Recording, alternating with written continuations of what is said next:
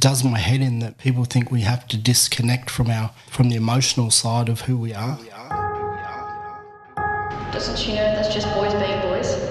It's not man. But I have a problem with that frame, and I don't accept it. You guys are off that pussy. Come on, you pansy. Looks like we got ourselves a ladies' man. I'm a man. Redefining what we come to know as manhood. My name is Will Small. I've been handed stories throughout my life of what a man should be, how they should act, what they aren't supposed to say or do. And I wonder, what stories are we currently passing on to our young boys and men? Are we satisfied with them? This show is not a set of answers. Rather, it's a conversation with those who want to ask better questions. Live a better story. If that's you, you're in the right place.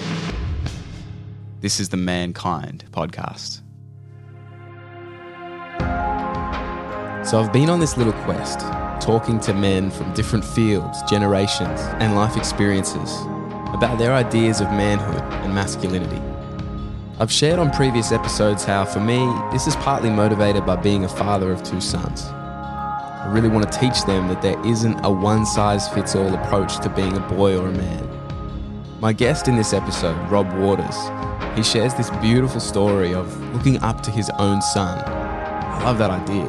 And he talks about the way his son chose to challenge some of the negative versions of masculinity he saw and model a different story.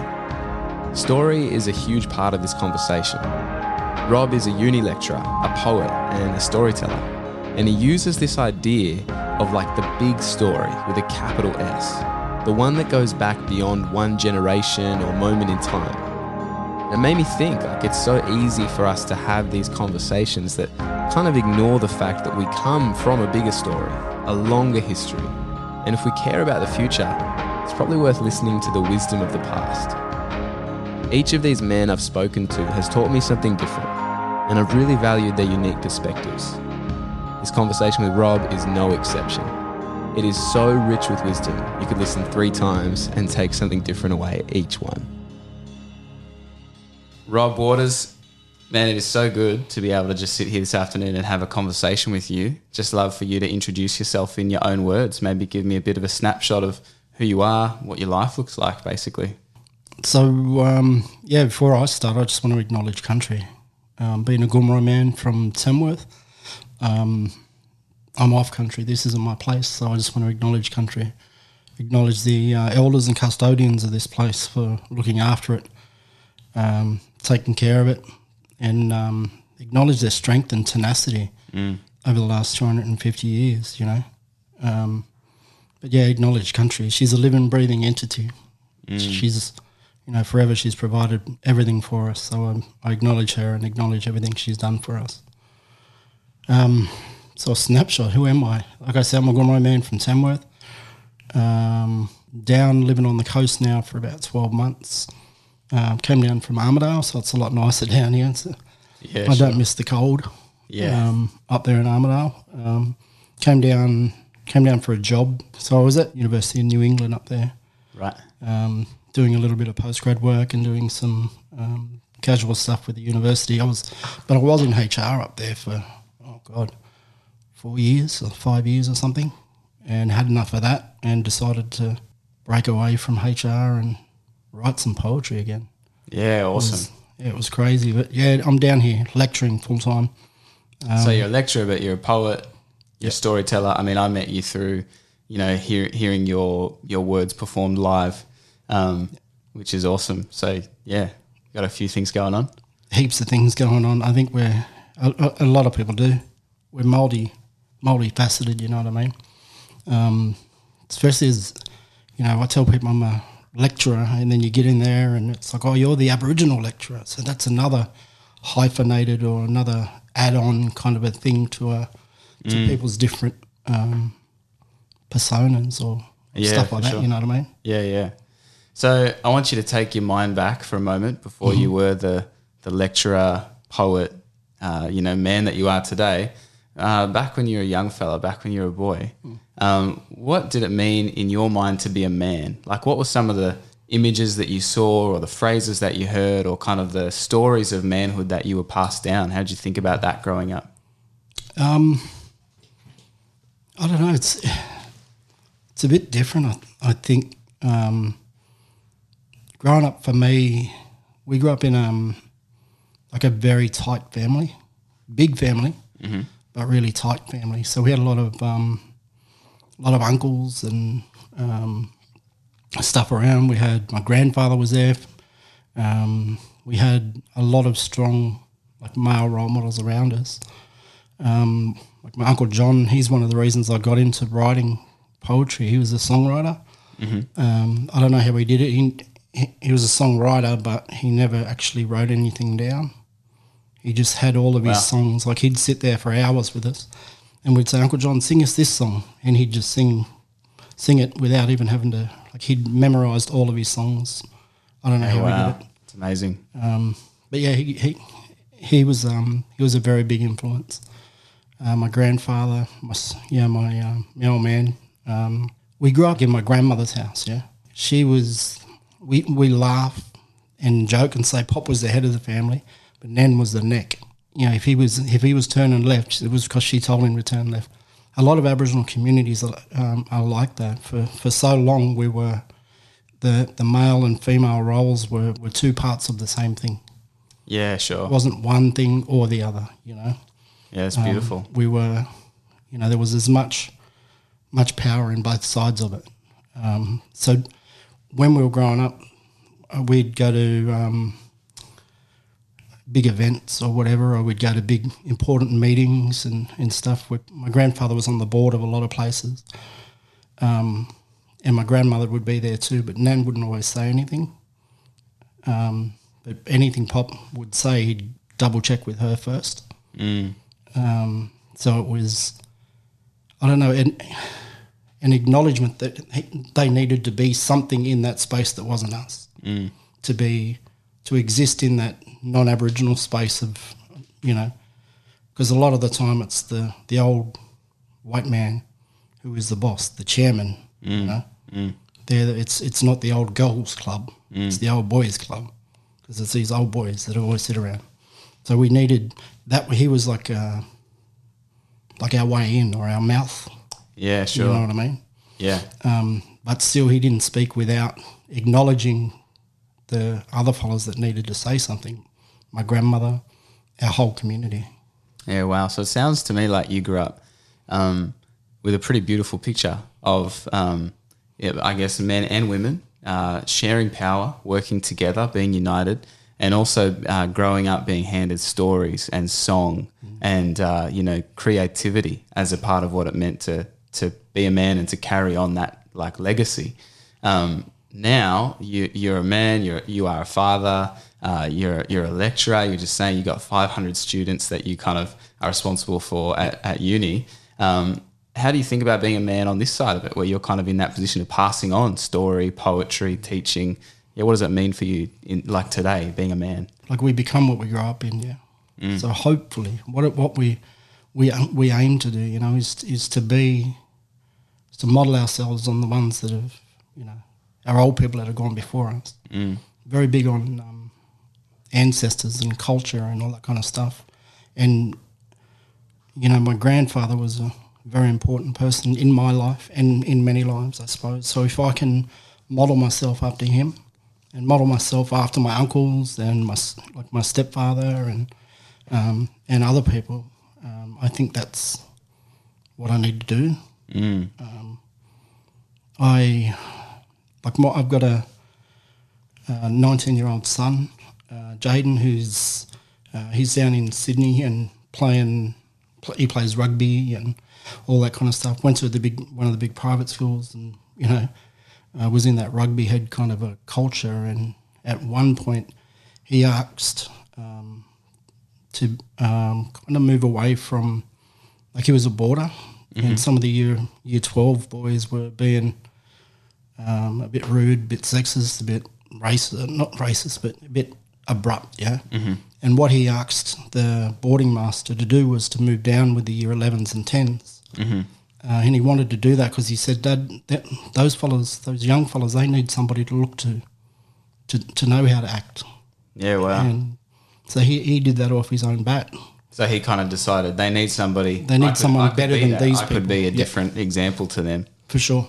That's pretty awesome. That his response was not only to see something that wasn't right, Yep.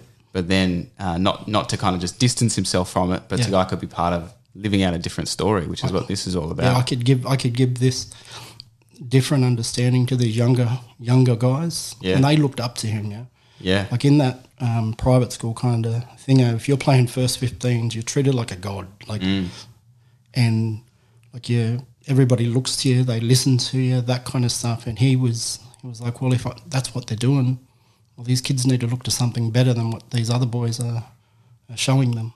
Yeah, that's awesome. I think that's really at the heart of this podcast is, we're very familiar with the negative stories. Those ones get all the media attention. Oh, yeah. We hear all about toxic masculinity or whatever. And there's a good reason. Like, we need to talk about that stuff and hear about it. But do we have other stories to look to? Yep. Do we have something that's filling, the void there or filling the gap? So in many ways, that's what your son did is exactly what this is about. Like, let's fill that story up with, stories of good men who are let's tell other stories. Exactly. Let's tell and be okay with that, and be proud of it. And it's very cool. If you could go back in time and chat to, yourself when you were around that age or when you were like 18, having learnt whatever you've learnt between now and then, what are some of the things you'd say in a conversation with that version of you that's kind of just in that transitional stage into manhood? I don't know. Keep doing what you do, because we all make mistakes, I think, and I made some back then, but those mistakes taught me to be who I am now. So I don't want to go in there and just say, oh, well, don't do this, don't do that, don't do this, don't do that, because if I did, I wouldn't be this person. I wouldn't be this version of me. So at that age, we were crazily just trying to be parents and trying to raise kids, and so we just went, we're not doing this here. And we packed up and moved home back to Tamworth, and somewhere a little bit quieter, somewhere surrounded by family, because we were a little bit isolated down in Sydney. So we wanted to, give them the experiences we had, growing up in the grandmother's kitchens, kind of backyard football and all the cool stuff, swimming in the rivers and that. Yeah, nice. That's awesome. I love the idea that, we shouldn't go back and tell our past selves not to make mistakes. But it sounds like you're somebody who, there was always a deepening of character, maybe through some of those things, and kind of a leaning in and going, how do I learn from this in order to become who I am? So look, that was due to having people like my mother and my grandmother, my aunties and uncles, and my grandfather and stuff around, just going, dude, you've mucked up, you've mucked up proper here. What are you going to do now? Yeah. How do you you're not going to change the past, so what are you going to do now? How are you going to fix it, or how are you going to fix what's going on? So that's due to those guys, Yeah, totally. So one thing I really hear you saying, Rob, and I just know as well, you are a storyteller. I know you as storyteller and poet. You've obviously got deep connection to your family, to your ancestors, to your cultural roots. And I guess I want to ask you, like, how important is it that we pass on those rich stories from the past to the next generation, but also at the same time, how do we balance that with kind of honouring those stories while writing new ones and while kind of challenging, some of the parts of the past stories that we could maybe do differently? Yeah, have you got any thoughts around how to honour the stories of the past while writing the ones of the future? We've got a lot of, I don't know, I think culturally, we talk about story and it's like this big S kind of story, this overarching kind of story that all of the little stuff comes out of that. They're little chapters, I suppose. There's this big story that's overriding culturally that our old people have always, they told us, we were born from the earth, born from the earth. And that's our mother. We've got to look after her. Grandfather used to tell me that, we don't inherit the earth from our grandparents. We borrow it from the grandchildren. Wow. So we got to look after it because this isn't our place.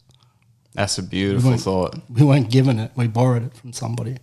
So we get, those kind of things are overarching stories for us. They're supposed to be there to guide us. And our stuff is more than fairy tales and, this is the moral to the story. It's more like this is the way it is, the way it's always been. Well, we need that more than ever. I think about that idea of borrowing, from our grandchildren. And I think about having a big S story that says that we come from the earth. We sort of belong to the earth in a sense. We need to take care of it. We need to live consciously of it. That is a big S story that we need right now, right? She's our mother. Yeah, I really appreciate that because, I feel like for me, I'm out of touch with my big cultural stories anyway. Like I feel like the more I learn about this stuff, the more I realize that's my work. I've got to do that work. I've got to go back. I've got to trace those stories because they, what happened in the past has a huge influence on tomorrow. And so if I'm out of touch with that stuff, then that is where we stop taking care of the planet and each other, and we forget how people are supposed to treat each other. And so yeah, I hear what you're saying, and it actually inspires me to go back and do the work because we're shaped so deeply by story. So if we're out of touch with our stories, then maybe we kind of become a bit out of shape. So for someone like me who feels a bit out of touch with my stories and also out of touch with land, with country, I crave that, but I feel maybe a bit like I don't know where to start.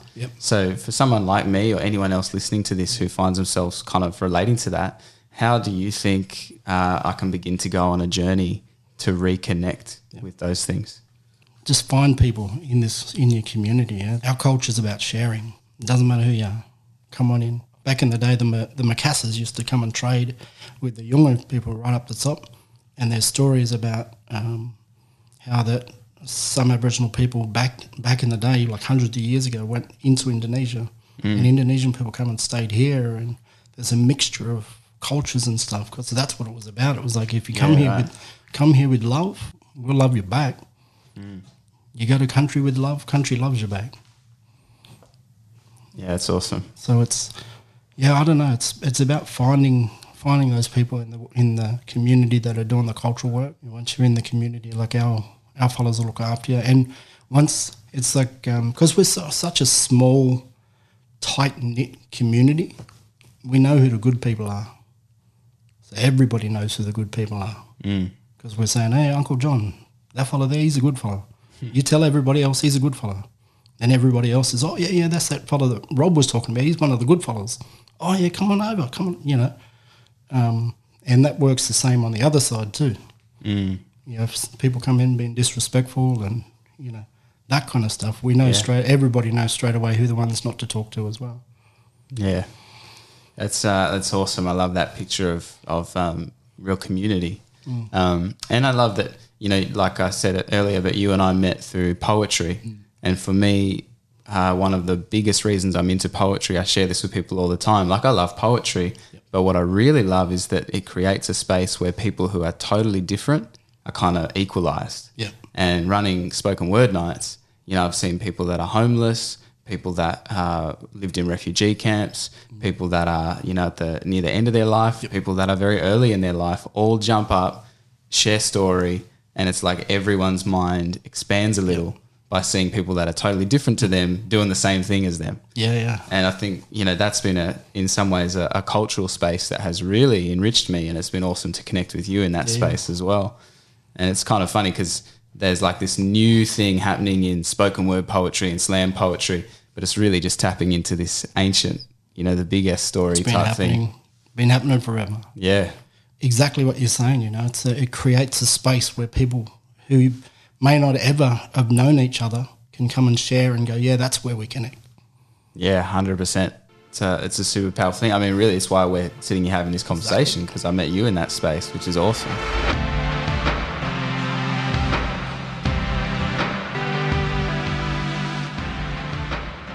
As far as story goes, I do feel like we have some negative stories about manhood and masculinity that we need to challenge.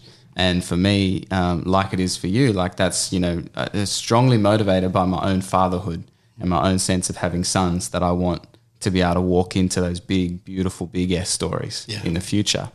What are some of the messages that you hear today, you know, around manhood and masculinity that you would want to change or challenge or even remind people of, you know, something better from yesterday that would have formed tomorrow? That manhood or masculinity is about aggression. We grew up in a like surrounded by love. Yes, there was, you know, when it needed to be there, there was that strength, or there was that that aggression came out. But the whole who we were, or whatever, wasn't built on that. You know, there's times and places to be that person, but not all the time. So that, the idea that manhood is about being this big, tough, blokey, aggressive person, and I don't cry, and I don't talk about my feelings, and I don't do this, and, you know, all of that kind of bullshit. You know, it does my head in that people think we have to disconnect from the emotional side of who we are to be a man. And it's like, no. That's, you're going about it the whole wrong way. Like you have to do that. Otherwise you're going to self-destruct. Otherwise you disconnect, you know. We disconnect from our mother, the earth, or from our own mother, We all got belly buttons. Every man has a belly button. That belly button's a reminder that we are as much part of our mother as we are of our father. We need to respect both sides of that, And that's a belly button that goes all the way back. It connects to my mother and her mother and her mother and her mother, all the way back. So we have to remind ourselves, we've got to, you know, it's being a man isn't about control. Being a man isn't about, you know, being this big tough guy. It's about, it's about looking after yourself, about staying true to yourself. It's about looking after family, looking after country, being respectful of our mothers, because, like I say, we're half that as well. Yeah. That's been it's like funny. It's come up in every one of these interviews. Every person I've interviewed for this project are all quite different in a lot of ways, but every person has kind of brought up the significance of the women in their life who have taught them how to be who they are, who have come before them, who have been just as significant as any male role models. And I think that's a huge, to me, like a warning bell. If you're a man and you don't have women that you're looking up to, that you're learning how to be a human from, that's a problem. My mother's taught me just about how I can be a man just as much as my father has. Yeah, 100%. You know what I mean? Mm-hmm. She knows who she is. She knows what's acceptable, and she shows us that, okay, that's not acceptable. So, you know, she shows us what we're supposed to do and how we're supposed to be as a man by her interactions with not just our father, but with other people, other men around. So she's shown me how to be a man as well. Yeah, I love that. So are there particular men or women that you're looking to right now, kind of maybe that have a bit of platform or have a bit of influence in our culture that you look to and you think, you know what, that's someone who's doing it well? I'm not sure. Like I've got a lot of my stuff's a lot of the people that I look to is more community kind of based people. Not so much the big celebrity dudes, and maybe there's something in that as well. Women. Maybe there's that's kind of we want to look to the celebrity when maybe we should be all of us should be answering that question with who's that local person? Who are those local fellas that are doing it right, that are being good? I suppose good men. And I keep mentioning I'll mention my son again. You know, just by doing stuff like that. You know, stuff like that. Moving away from that toxic masculinity, that rugby kind of a culture, to show some younger fellas how to be. You know, I look up to him. I look up to my younger brothers. They've taught me so much culturally. They're very connected. they do a lot of dance and story and culture, and they do a lot of cultural work up home around Tamworth, and they're very connected to home. And just the way that they are, you know, and the way that they act within community and hold themselves and that kind of stuff. I look up to them. I love that you answered with your son and your younger brothers as people that you look up to. That's an awesome, I think, lesson as well. In, you know, we can learn from people either side of us, age-wise. Yep. You know, the other funny thing I was thinking just then is that the story of your son's positive masculinity, for example, is not going to get reported in any newspaper. No. And the stories of men just who are choosing to take care of neighbour, to take care of earth, to be kind to each other, that stuff doesn't get reported. No. But it's important that we notice it because it is around us. And if we kind of make sure that we surround ourselves with those kind of people, that's going to change who we become, like you said at the beginning. And pass that on, you know. Pass those little stories on to other people. Yeah. You know, in conversations, you know, you might be sitting at a bar watching football. You're doing blokey stuff, drinking beers and watching footy and all that kind of stuff, and remind those other men. If they say something out of line in the pub, say, hey, dude, that's not right. You need to, you know, and that's that whole thing about just we've got to keep ourselves in check, but we also got to not just, you know, it's not just a reactionary thing. We shouldn't just be always coming down on the whole, like, you know, that idea of toxic masculinity when we see it. Yes, do that, but don't let that be all about what we do. Also show them the good stuff. Also show them those little stories, like I talk about Jaden and about my brothers and that kind of stuff. Tell your mates that kind of stuff as well. Yeah, that's good. I feel personally inspired. I'm listening to that and I'm like, you know, because I got brothers and I love my brothers and my sisters. But my younger brother, you know, he's the youngest of 6, but and he's a graffiti artist. And he said to me a few years ago, you know, Will, like I've never painted any wall that I you know wasn't allowed to paint, and that's because I just saw an example in my older bros of kind of integrity and respect. But he gets paid to paint big murals and does a great job. But I just, you know, I never would tell anybody that story normally. But I'm kind of inspired to go, who are those little examples of just positive character in the men around me and the younger men around me to tell those stories. So, you know, obviously we've talked a lot about that, the importance of story, and we've talked about the importance of family and community. Are there other things that you kind of have in place in your life that kind of keep you healthy and grounded? Any other kind of practices or rhythms or things that you do that help you to be who you are? Go home, go back to Tamworth as much as I can. And when I get there, I just take my shoes off and just walk on my grandmother's country. Instantly, it's a recharge kind of a thing. Like it's everybody's got somewhere that's home. That's where we're connected to, or that's where we find love or find, you know, that kind of thing. We've got to go home and step on the ground and reconnect.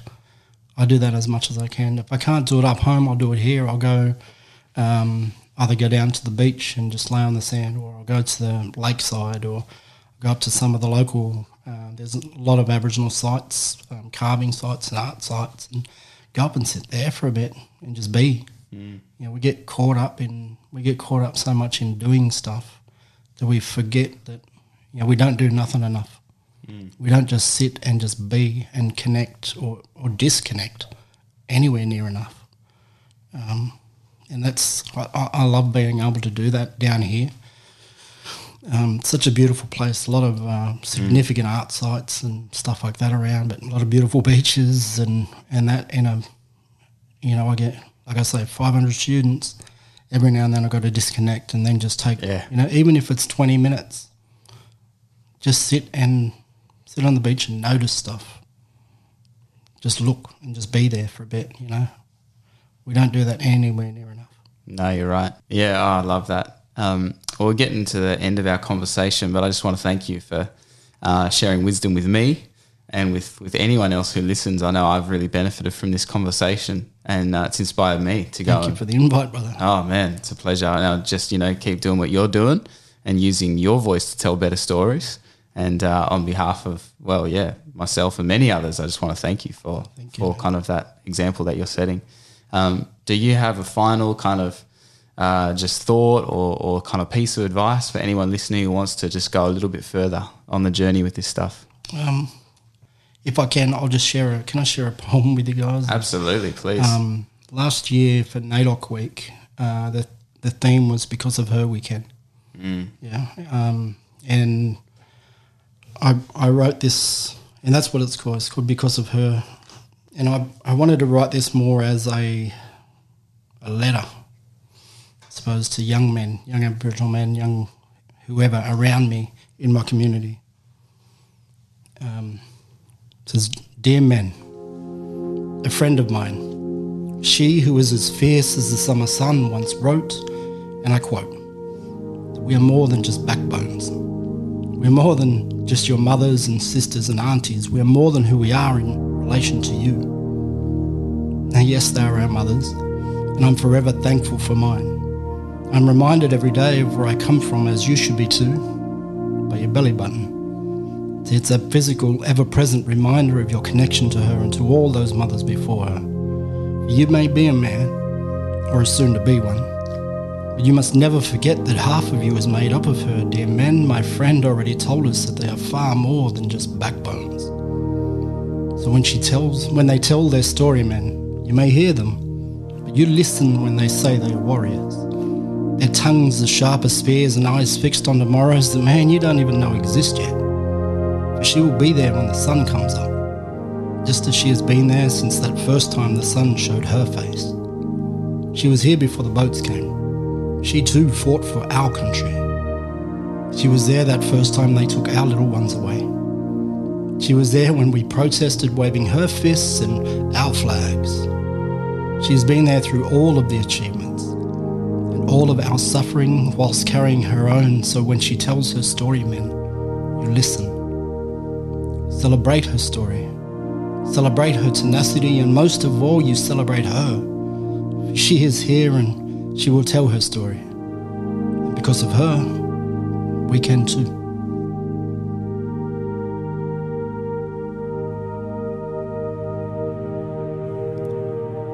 This Mankind podcast is a conversation about what it means to live out a positive story of manhood in the world today.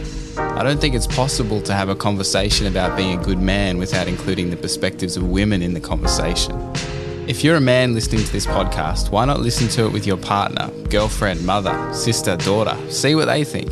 I've asked a good friend of mine, Hannah Gearhart, to add her voice to this conversation. I am Hannah Gearhart. I am a writer. I am doing a PhD in creative writing at the moment. I'm also a head teacher of English in a local high school. I am a passionate feminist. I am married to a wonderful man and we have 2 small kids, so I'm a mum and wife as well. Oh, what a conversation. I could listen to that guy for a long time. His voice, his tone is just soothing to my soul. And then his heart and his just everything he says is so good. I know. But this is not the part where I talk about what I think about it. I want to hear what you think about it, Hannah. Let's see. Well, it's clear you have a crush on him. I definitely have a crush on him. Could we just start with, I know you've probably got some thoughts on some of the details, but just like big picture first impressions of that conversation with Rob. Yeah, I definitely resonate with what you're saying about his smooth tones. That was amazing. You can tell he's a poet, hey? Absolutely. Because, just so beautifully spoken and lyrical, and I love listening to that. Overall, it's interesting. I think what you were saying with the other interviews you've done, how there is such resonance with the interviews, such disparate experiences and ways of looking at the world, but it comes back to so much heart, and that's what's been so exciting about this series is people with heart and wanting to address how we're impacting the world and how we're shaping our lives. It's just, really beautiful to listen to. And I think his was just so evocative and thoughtful and respectful and really life-giving, I think. I loved listening to it, and it was just so encouraging and inspiring, like you said. Yes. What were some of the particular things that he said, or the particular themes that kind of stood out to you the most, that felt like they were really cutting through?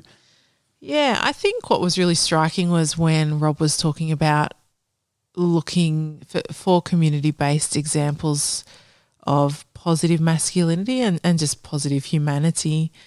I think that really struck me when you were both talking about the difference between looking at celebrities and how easy it is to identify with people really distant to us, as opposed to looking in our community and seeing people who are modelling really positive ways of living. And when I was thinking about that, I was wondering if that celebrity worship almost absolves us of any responsibility. That distance means that we can think they're an excellent person, and so I don't have to do anything about it because they're in another stratosphere to my reality. And I think that community focus means there is much more responsibility and engagement and reciprocal learning from each other. And I think that was really striking.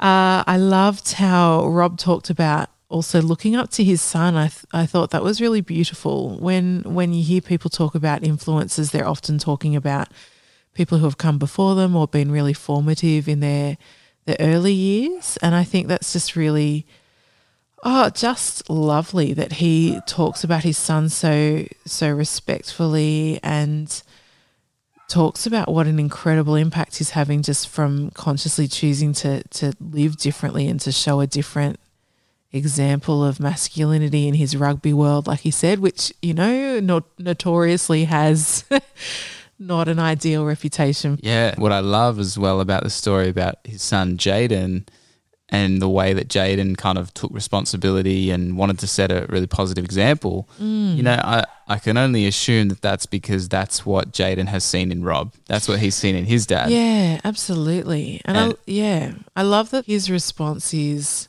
not only am I not okay with that, but I'm going to really find pockets of influence where I can show a different thing so that this attitude isn't perpetuated. I think there's a real intentionality to that, isn't there? And definitely. Yeah, and you're right, probably from his father's example. And, Rob has learned from so many people, like he talks about. It's this ongoing thing. It's not one person being an excellent human and changing things. It's this chain of influence and integrity that shapes multitudes of people.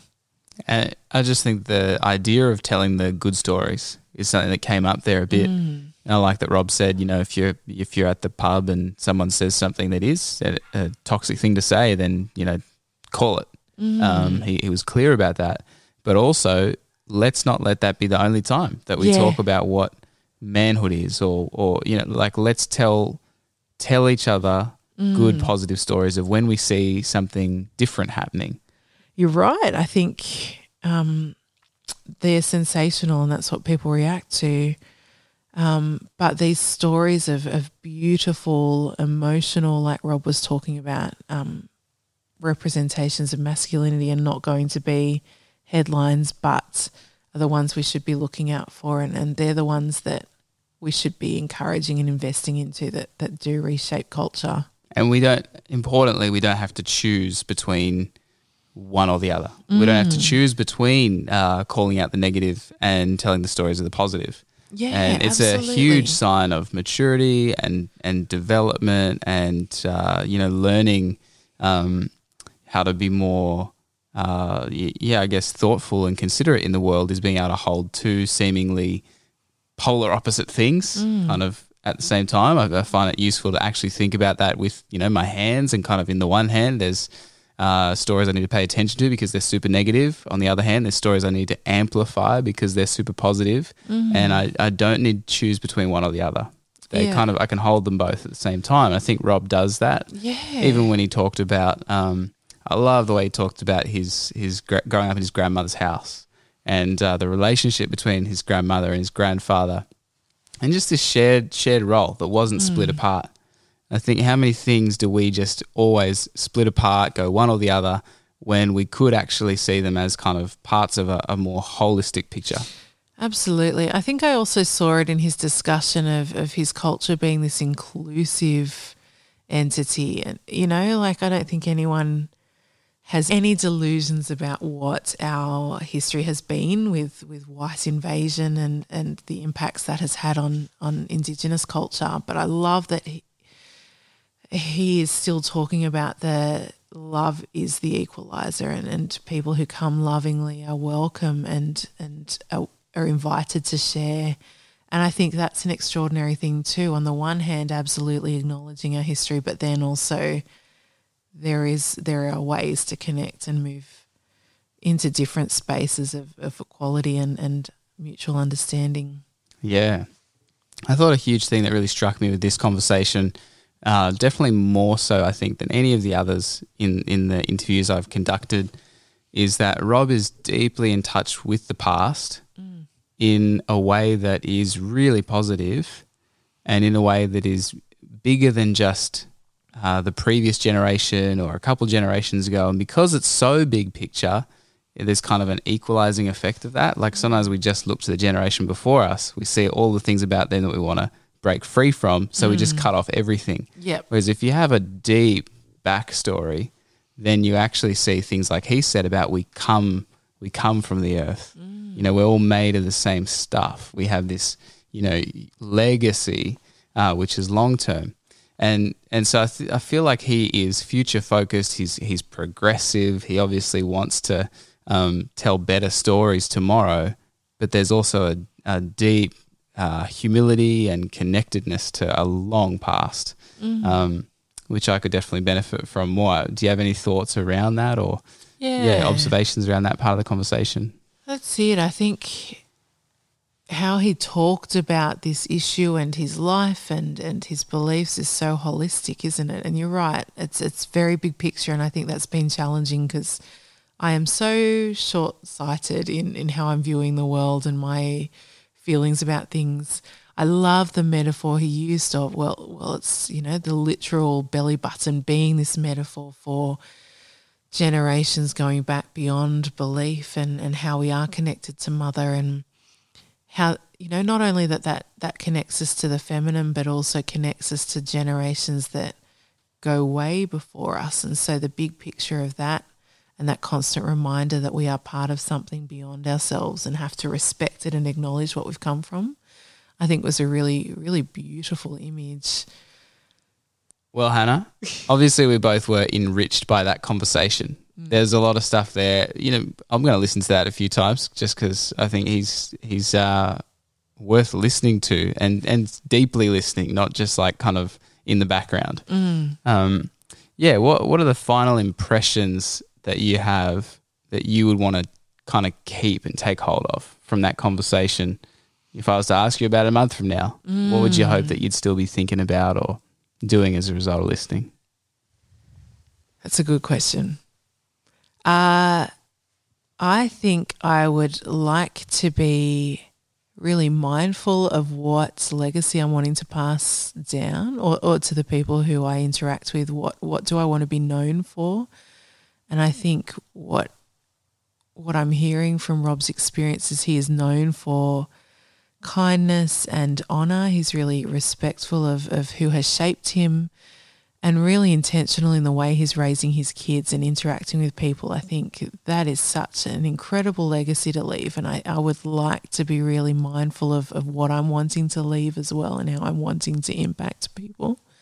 I loved that one of the final things he said was we don't do nothing enough.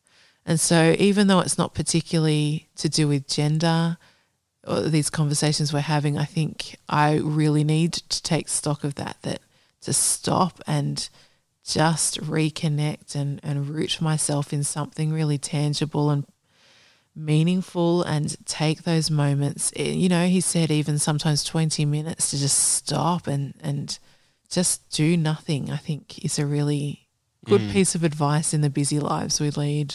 Yeah, and there's got to be some relationship between not doing nothing enough and living lives that tend towards more destruction, even in subtle ways. You know, we don't listen deeply to each other because we're busy, or we make assumptions about each other because we're rushed. Yep. So I think to do nothing can totally change our way of being and therefore our way of relating to each other.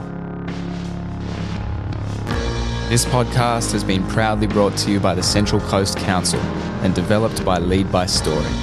Help us grow the conversation by giving it a positive rating and review on iTunes or Apple Podcasts. Music for this show has been created by Josh Corkill and editing was done by Sienna Aloisio. I've been your host, Will Small. Catch you next time on Mankind.